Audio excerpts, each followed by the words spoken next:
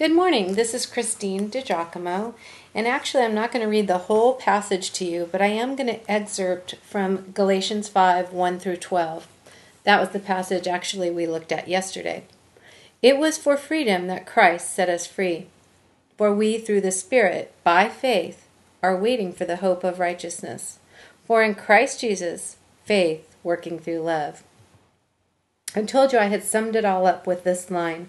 We act not as those bound to rules in order to prove our holiness, but rather as those who are led by the Spirit and wish to lead our lives out of our love for our great God and Savior, Jesus Christ.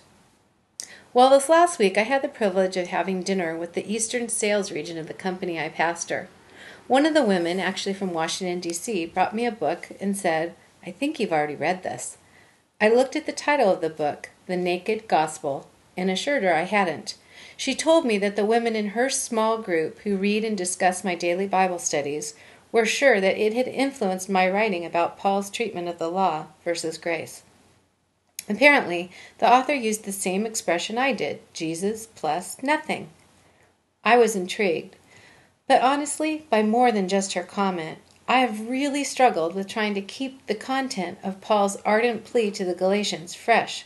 After all, how many ways can you write about the struggle between the law and freedom in Christ for folks in 2009 who left any discussion about the law in second grade Sunday school classes when they were taught the Ten Commandments? And then the author's story caught me off guard because his spiritual journey reminded me of my own. Frankly, the writing was just a little too close to home. Yes, he quoted Galatians in a Jesus plus nothing faith, but he also talked about how he was so driven to be a faithful Christian, it almost drove him mad. I realized in reading Farley's book that the Jesus plus nothing message was for me too, not just the Galatian church Paul was addressing during the birth of Christianity. While I have not struggled trying to keep the law per se in the last 10 years or so, I have created a construct for what a faithful Christian's life should look like, especially one in leadership. In the last several days, I have realized something. I have met the enemy, and the enemy is me. Let me give you one example from my experience.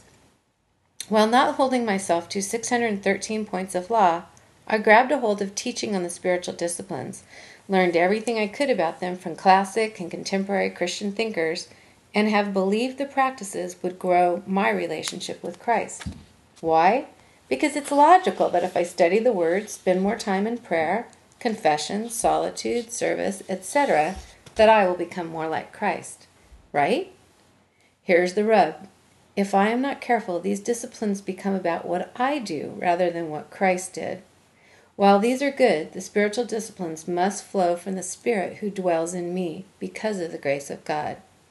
Grace is not logical. Consider this. Paul, writing to Titus, said, "The grace of God appeared that offers salvation to all people. It teaches us to say no to ungodliness and worldly passions, and to live self-controlled, upright, and godly lives in the present age." Titus 2:11 and 12. Paul warned the Galatians of the law, robbing them of their freedom in Christ. I told you that I have realized that I had unknowingly created a paradigm of what a faithful Christian should be and do. You know, my version of the law. How about you? Are you laboring under something, your version of the law, that has robbed you or overshadowed the love of Jesus Christ in you?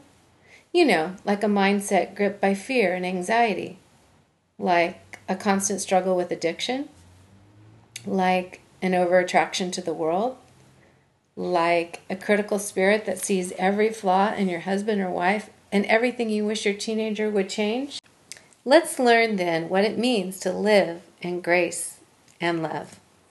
Until tomorrow then, if you'd like to see this transcript or other morning briefings or the whole of Galatians up until now, go to pastorwoman.com.